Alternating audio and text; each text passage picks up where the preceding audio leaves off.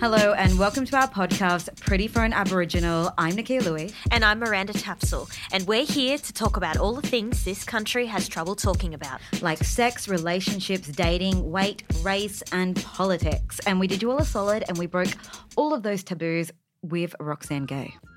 People oftentimes think fat people don't have sex and can't be desired and can't have desires.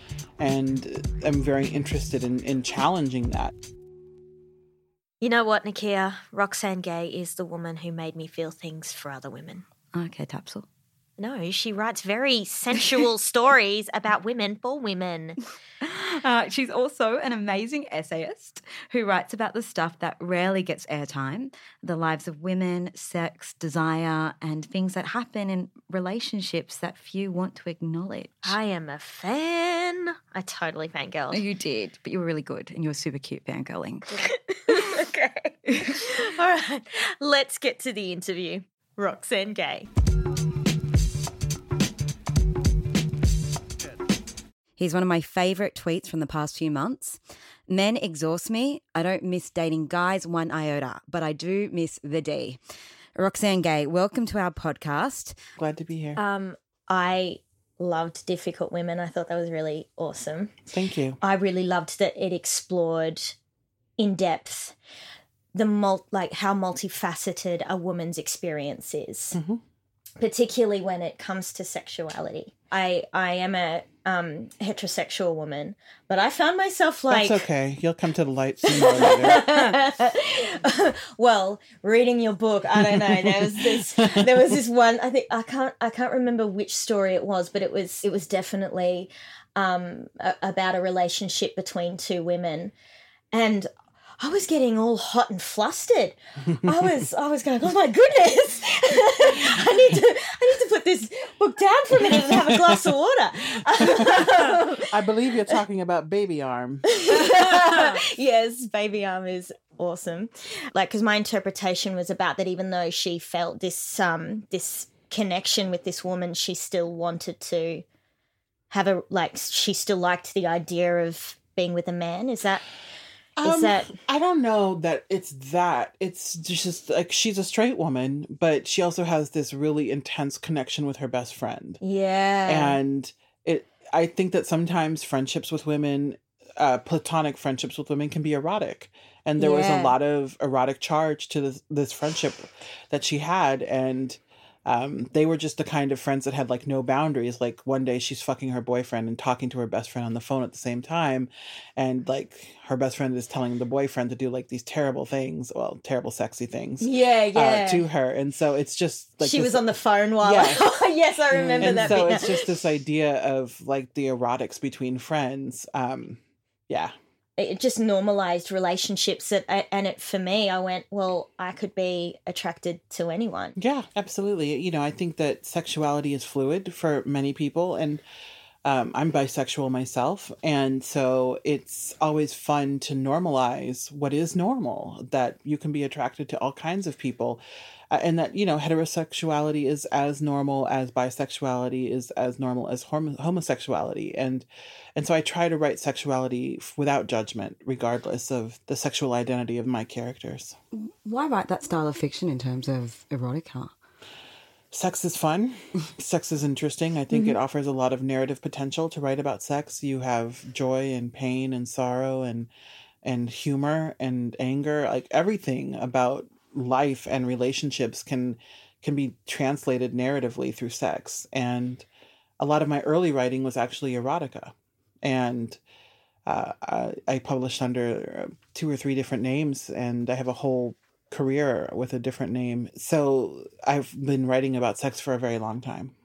And was that pseudonym like gendered at all, or? Yeah, one was not gendered, but I was always writing as a woman. It wasn't to ever obfuscate my gender. It was to keep my parents out of my Google search. Yes, fair enough. I had a bit of a career writing some ice skating erotic fan fiction back in... How does that work? That's like the 15. new one. Yeah. That's awesome. It was the Russian ice skater Yevgeny Plushenko. Right. Yeah, and I had a Really? whole series. Yeah, and That little fella. yeah, that guy. Do you know who he is? Of course I do. Oh, so you're an ice skating. I enjoy ice skating. I'm obsessed You with found ice him skating. interesting sexually? I found him so appealing. Yeah, yeah. and, I've met some kinky people in my day. But that that's was, awesome. He had like a bowl head haircut with length. I still like talking about it now. I'm getting steamy. Yeah, that fine. Well, he did super have a blonde fine hair. skater thighs. Yeah, he had that nice butt, and he could like stretch his leg up really high. Yes, in the he scene. could. He's the only male And he skater could just- who did that. Yeah. Just create access. Numberness Yeah. goes a long way. Well, I knew nothing about sex. I was just kind of, relaying on It was your stuff I'd read. awakening. Yeah. Yeah. Yeah. Just being like, if you go down on a Right. woman, do the alphabet. I was like, I have no idea what the... I'm glad that he was like your entry He was erotic. my starter pack. open- My starter pack. Good work. And then my taste of, slightly, I would like to think matured.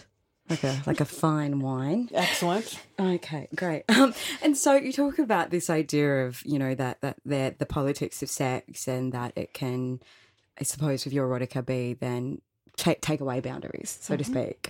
Do you find that, with your latest work, you are talking so much about the body? Is that a political unpacking that you do within your erotic work and your sexual work, given that we so often physicalize sex in these ideas that it's a natural, innate thing to desire somebody a certain way? I don't know. I think it's connected for sure. It's connected because, sex is a part of life, but people oftentimes think fat people don't have sex and can't be desired and can't have desires. And I'm very interested in challenging that and say, we are sexual beings. We have sexual lives. And, our partners have a range of bodies, from other fat people to people who are thin to people who are in between. And our sexualities are not defined by fatness per se. And it's important to remind people of that, because the fat sexual woman is oftentimes very demonized and mocked in popular culture.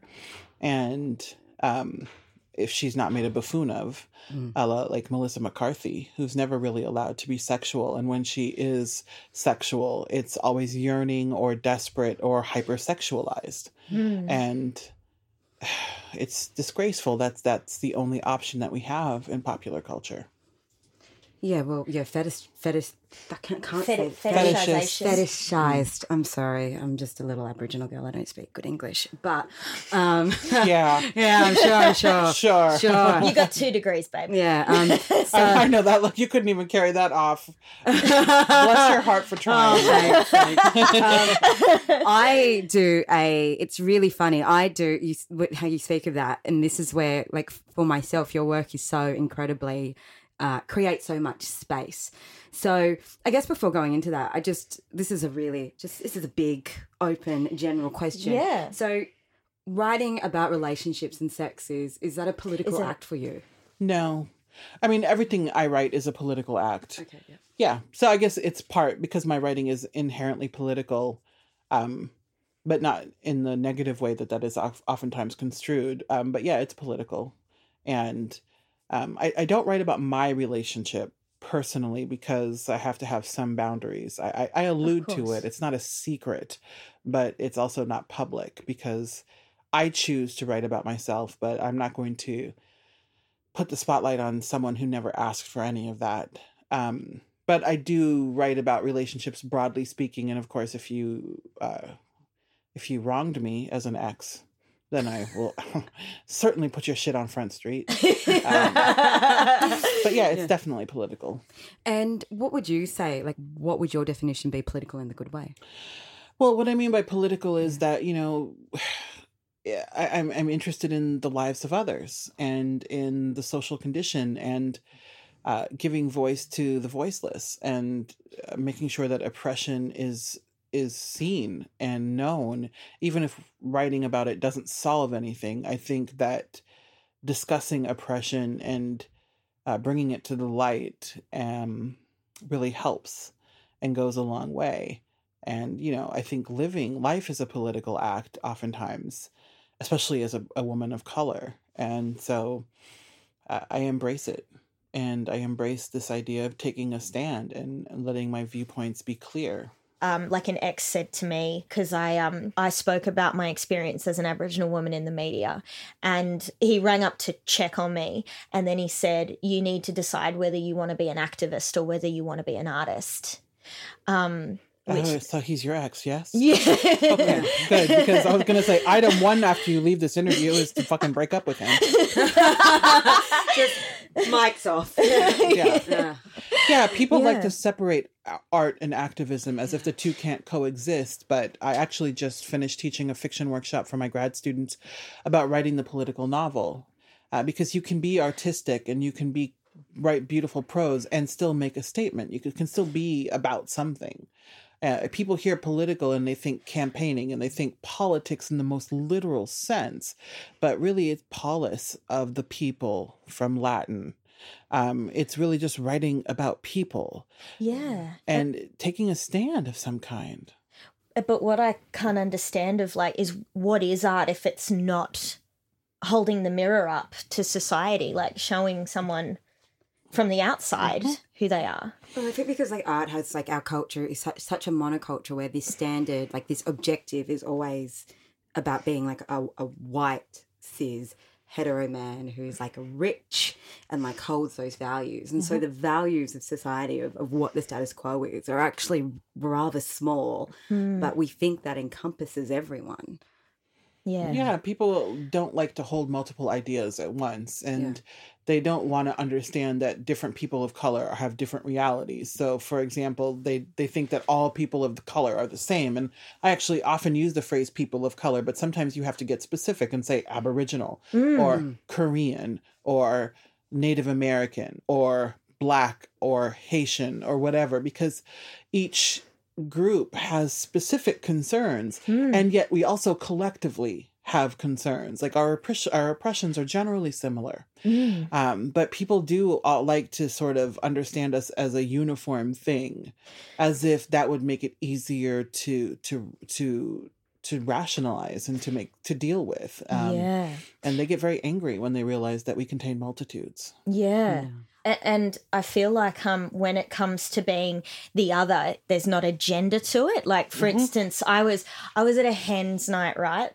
Legit in fishnets and boots and lipstick, and I was walking with these women, and someone called out because I was in a film, but the film that they referenced was played by an Aboriginal boy. So they're like, that's the boy from Baz Luhrmann's Australia. And I was thinking to myself, what? How could you confuse the film I was in to just because there was Aboriginal people in it? They thought you were a little black boy. They thought I was a little Well, it's interesting. I've been called more in the past 2 days than I have in the past 5 years. That is shocking. Yeah. Really? It's irritating as fuck. It really is, because my boobs are massive. Really? Really? This fabulous rack, and you're going to call me sir? How dare you? Yeah. How would you, down here, please. Women of color in particular are oftentimes ungendered. We are not allowed to be women. We're not allowed femininity. That's something for white women. Yeah. Yeah. We're seen as workhorses, and oftentimes that's how we're treated, because we do the domestic labor, we do farm labor, we do all kinds of labor. And when we are given a gender, we're hypersexualized, and we're simply there as sexual objects to satisfy white men. And then we go back to being ungendered.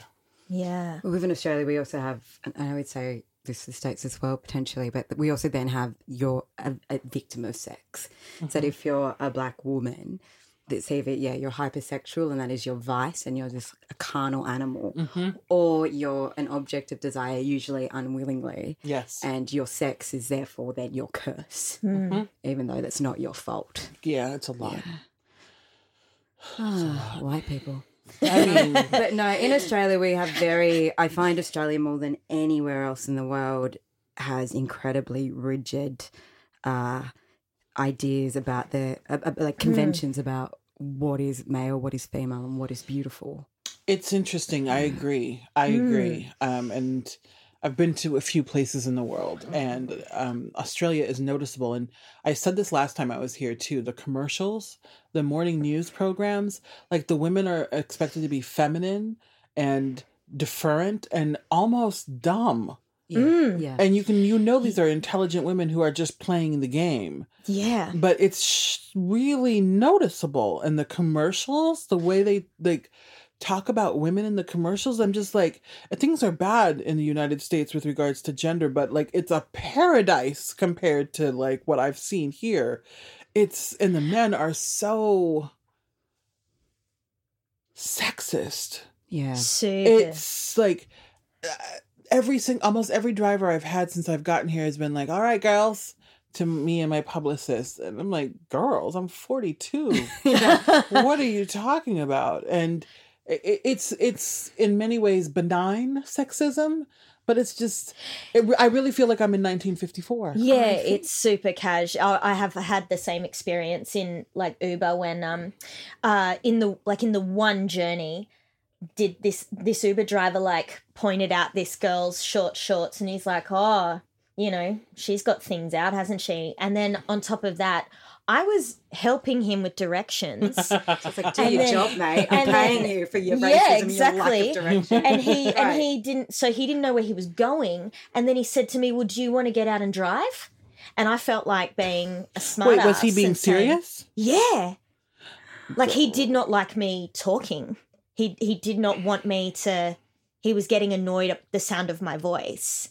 And I said to him, and I felt, and I like so much of my self-control had to be reined in because, I've got foot in mouth, and I had the thing of like, well, do you want my money? Because I'm happy to step out now, because it was so rude of him. Did you report him to Uber? Yeah. Okay, because good. I was just 0 stars. I gave him 0 stars. Good, because you can't just let that go. First of all, it's called Google Maps. I know. The app is literally, the Uber app comes with the maps in it. Like, you are profoundly bad at your job, sir.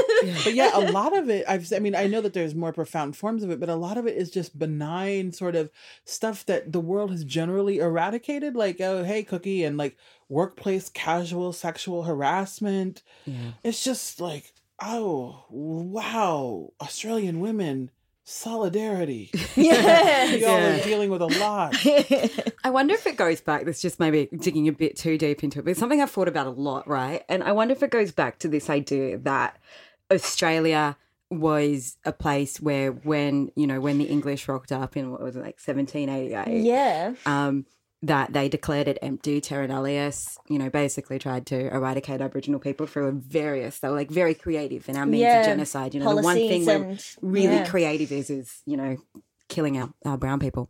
But so I think with that, maybe there's this idea too, like we have really mad tall poppy syndrome here. Like, you can never be too big for your boots.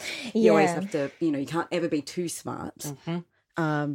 And then I wonder if it's this idea of like that sexism comes from of this idea of blokey blokes having to be the cool guy and always having to kind of be relaxed and prove that masculinity to actually assert themselves being here. Yeah. I think it's part of toxic masculinity. And, this is why feminism benefits all of us, because I think men suffer from rigid gender roles. Not as much, but they do face a lot of issues in trying to live up to what is expected of them. Masculinity is incredibly toxic, and I think that there are ways to talk about that and allow men more space to be human and still without emasculating them. It's not about emasculation. I enjoy men for the fact that they're men, but I don't want them to talk. Yeah, just shh. Just like, dialect. We've heard enough from you. Like, we've heard enough from you for centuries, and look what you've done to this world. Shh. Mm-mm. I just made some like really weird analogy in my head that makes no sense, but I was like, it's like, like wanting to be a vegan but really liking meat. I was like, would I have a lab-grown D? Like, can we like get rid of the men but grow the D? That's exactly what it's like sometimes. It's like, I really enjoy you guys, but I can't. not. You frustrate me too much. It can be so frustrating. Like, I'm in a relationship with a woman right now, and it's so good. I don't miss dating men at all. Do you find though, Roxanne, that that you have to be very careful about, like, because you're in a relationship, you have to be careful about talking about who you're attracted to and who? No, That's I don't. good. Yeah, That's awesome. I'm very lucky. I mean, we're not dead. That's what. Yeah. Yeah, we still live in the world. You eat with your eyes first. Yeah. No, that's what my partner said too. He's like, isn't it great that you can like perv on John Boyega, but I know that you're coming home to me? Exactly. I mean, I think that any relationship where you can't be attracted to other people, and especially celebrities, like it's not ever going to happen. But like, it's like walking down the street together and you see like an attractive person, and like, if you can't express that, yeah, and know that it's safe, and if you can't be trusted, and if you can't trust that nothing's going to happen, then something's wrong with the relationship. Something is really wrong. And I do get jealous, but not of stuff like that. That's not it. I never get jealous about like, oh, he's so fine. No, I get jealous over really petty shit. Well, like what petty shit do you get jealous over? Like if someone else makes her laugh, then I get really jealous. I get jealous about that too. Like I'm very funny. Yeah. I'm like, you should only be laughing at my jokes. Laughing at anyone else's, and this is over. Okay, so it's funny when you're talking about like this idea of fat women and their sexuality, and then also that and throwing race in the mix. I'm on a comedy show here, and in between the 2 seasons, I had weight loss surgery, and it was the gastric sleeve surgery you mentioned in your book, and I lost I think it was like close to about 70 kilos in between doing the 2 shows. And the first season, we had 2 sex scenes, and we got that out of a show that's all about race, and there's a lot of like male homosexual scenes. It was the only sketches to get complaints, but I got all of these messages from guys that were really like, they'd all start off with, look, I'm not going to lie, I find you attractive, as if somehow there was this, the premise of the conversation was, I don't find you attractive. And they were hypersexual and incredibly inappropriate. Like one guy just sent me a list of all the foods he wanted to feed me. Whoa. Yeah. Yeah, I mean, I think oftentimes men, when men do that, it's because they feel societally that they can't confess attraction to fat women. And so it becomes this secret shame, and it's all about them. And so when they're telling you, they're actually unburdening themselves, and they're just saying, I really am into you, and I'm not allowed to be. And so I'm not at all surprised that you got that. Yeah, but then going into the second season where I had lost weight, and I was kind of prepared for this onslaught, right, of messages, and they never came. You know, like they just never came. And then when I was bigger, everybody would always tell me I have a very pretty face. And now people have stopped saying that to me. And it's like now I have an autonomy over my body, or a control over my body that I never was allowed to have before. And I find that, so your latest book, Hunger, is very much about your, the word journey sounds so cliche, but I guess your journey with your weight. So, or your body size. So what is that like, putting something so vulnerable and present into the narrative? It's challenging. It was certainly a very vulnerable thing to write this book. But, the reality is that when you have a fat body in the world, people decide your story well before they hear it. They don't care. They're going to, project whatever bullshit narrative they want onto your body. And so writing the book was my way of transcribing my own story onto my own body. And so it was a really difficult book to write, but it was also a really freeing book to write, to sort of take control of the public narrative around my body for however much that is possible. And how do you feel now after it's out? Like you say it feels freeing and that narrative has changed. Well, I have to wait till it comes out and see how people respond to it. I'm nervous about reviews, and are people going to like it? Particularly scared of how the fat acceptance and body positivity communities are going to respond to it. So we'll wait and see.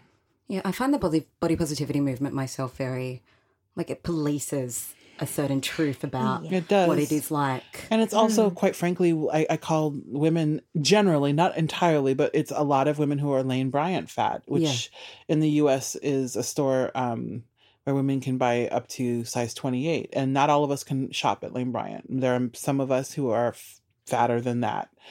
And so it becomes much harder. Like there's literally few places where you can even do something as basic as buying clothing. And so it's hard to be positive when you can't dress yourself. And so it's hard to be positive when you cannot walk down the street without being yelled at. When people take shit out of your grocery cart and give you food advice everywhere. I've had people give me nutritional advice in the signing line at my readings. So... it's very frustrating to be positive, and it's very hard to intellectually know, of course I deserve respect and dignity, and of course I'm an attractive person. I do believe that, but the world tells me otherwise, and it's hard to maintain the confidence and that sense of self when the world is always telling me otherwise. Nobody's that strong. Look, for myself, you talk about the weight loss surgery within hunger. So that's one of the starting points of your book. You go to one of those seminars, and it sounded very similar to the one I went to. Mm-hmm. And then I ended up doing it. And from there, even getting the surgery to this day is now a conversation where I feel like I'm still judged for any decision I've tried to make. So I didn't lose weight by having self-control. I lost weight because I was lazy and had half my stomach cut away. Yeah, it's damned if you do, damned if you don't. And, I think the surgery is a great option. And there are certainly days when I wake up and I just think, you know what, fuck it, I'm just going to get the surgery. But at least in the U.S., it has a 5% success rate. And so to cut myself open and rearrange my anatomy, it terrifies me.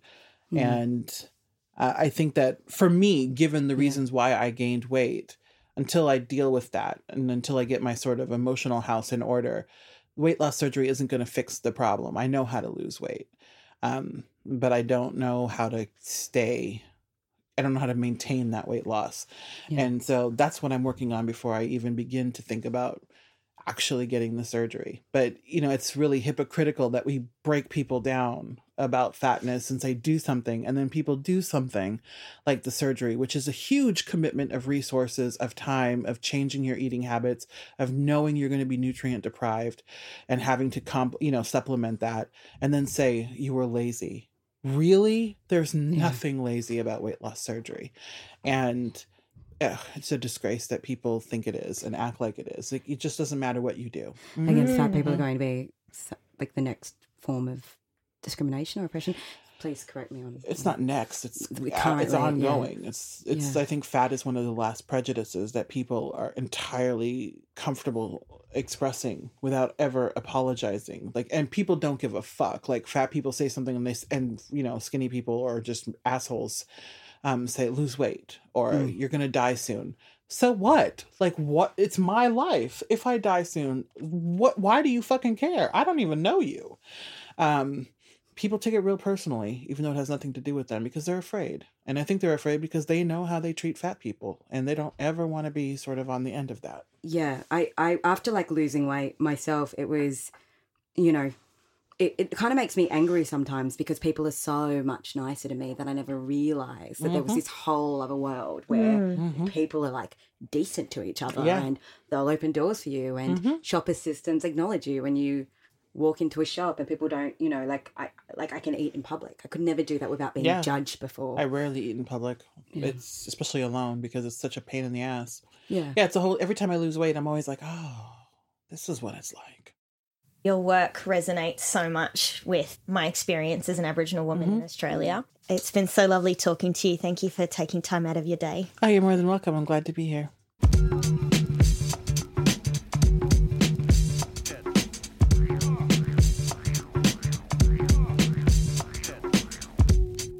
We'll be back next week with another episode of Pretty for an Aboriginal. But until then, tell all your friends about us and your friends' friends and your friends' friends' friends and all those, absolutely people you everyone online. that you know. And make sure you listen to us on iTunes or any good podcast app. And leave us a review. We read them, all of them. That's right. Or you can find us on Twitter if you're nice. Until then, Bye.